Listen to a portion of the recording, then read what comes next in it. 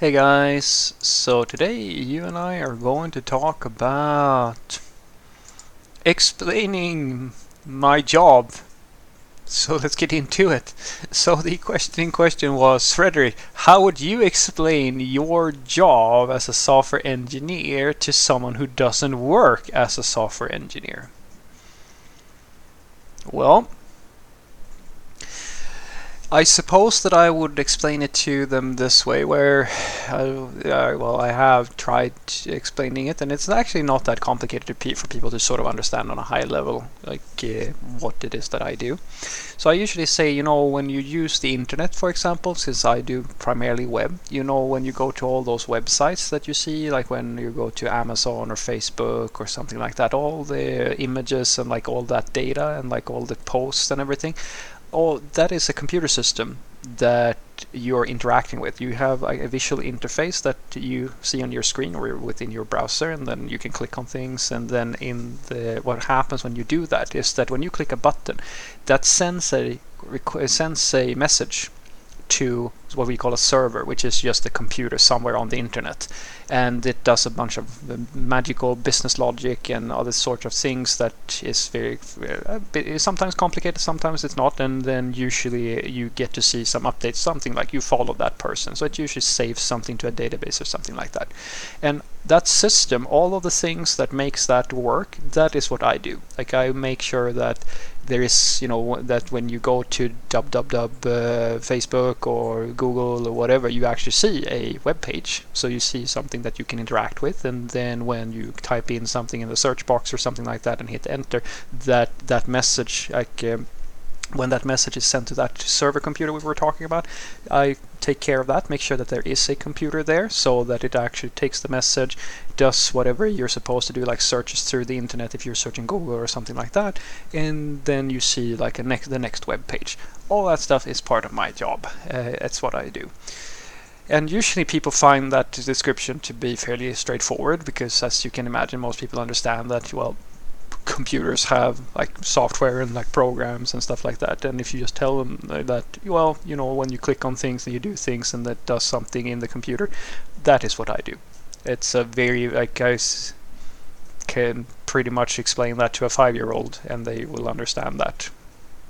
Well, I hope. I haven't spoken to a lot of 5-year-olds in the last few years, but I hear that they're getting really smart. My friend's 2-year-old, I almost freaked out when I saw him use YouTube like a pro on his tablet, and I was like, oh my god, they're evolving. But for the most part, that description is very straightforward. If I will explain my job to someone who is bit more technical in my own company, or like, to stakeholders when I meet when I meet other IT people who are not like engineers and so forth, usually they ask me things about, oh, you're a front end, like they sort of know some words, and I say, well, usually these days, like, I've worked both as a front-end developer and as a back-end developer, and done a little bit of ops and things like that. So I've been around a little bit, done multiple things. So I suspect that the best way to describe me is a full-stack developer. And for right now, I work as the tech lead for a team of software developers. It's not my first time being a tech lead, but yeah. So what that entails is actually very simple. Like, my responsibility is to make sure that we have some type of technical roadmap. I do the coding together with the software developers, like my developers. I have a team of, what is it? 5 people? 4 people? Something like that. And so basically my job is to make sure that we have a delivery pipeline so we can ship code, and like we have quality assurance checks and so as I call them, gateways. I make sure that we have like a GitHub, like an account, so that they can actually upload their code. I make sure that they have like documentation and review processes, so they know that, well, if you're pushing code to production or like something like that, there's like a few steps you have to pass before you actually get to do that sort of thing. And then of course I provide coaching to the juniors, and then if I don't do any of that stuff, or I'm not in like a meeting with the product owner or so forth when they talk about like, oh, we want to build these things, and I kind of go, okay, yeah, we're gonna need to be able to do those things and those things, and then I help write stories like, for example, we want to build this new awesome feature, we should I don't know, investigate or build this part of the system in that way, here are the acceptance criteria for building that thing.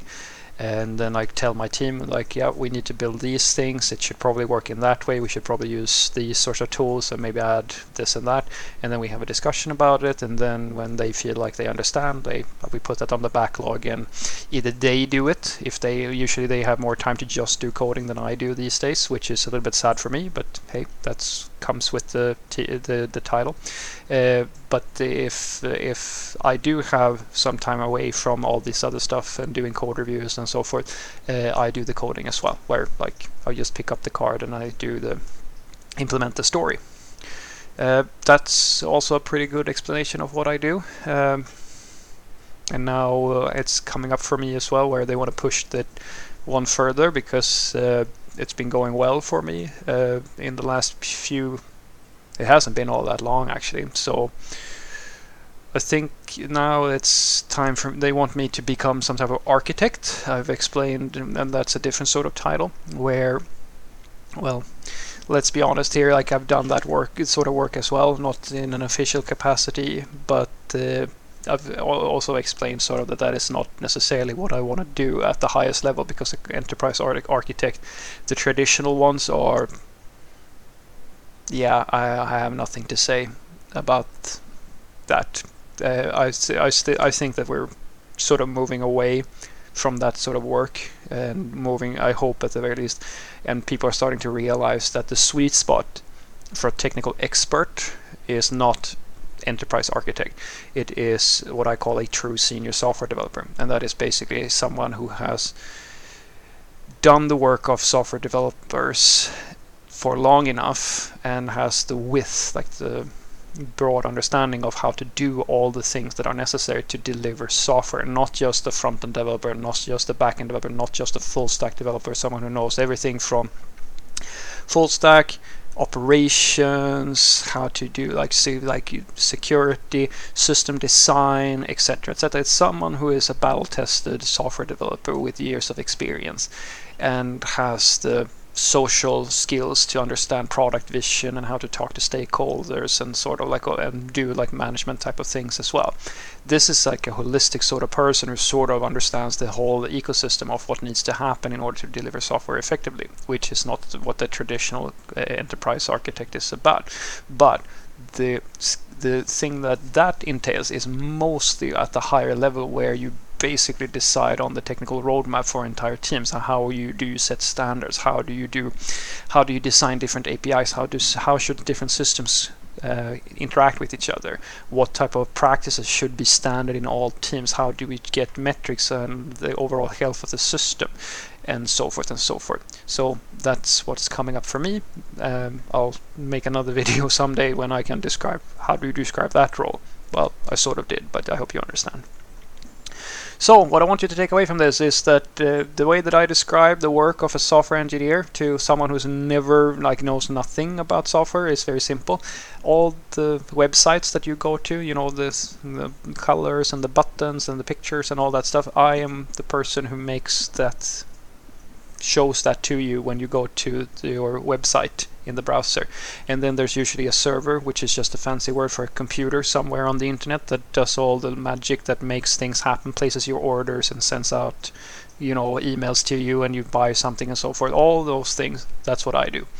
To someone who's a little bit more advanced, I usually say that I'm a full stack software developer. Today I work as a team lead, where basically that is just one level above being a software developer. So I'm responsible for preparing work stories, coaching my team, setting up all the standard practices of the team, and talking to them about like how do we improve our test coverage, how do we ensure that things don't break in production, etc., etc.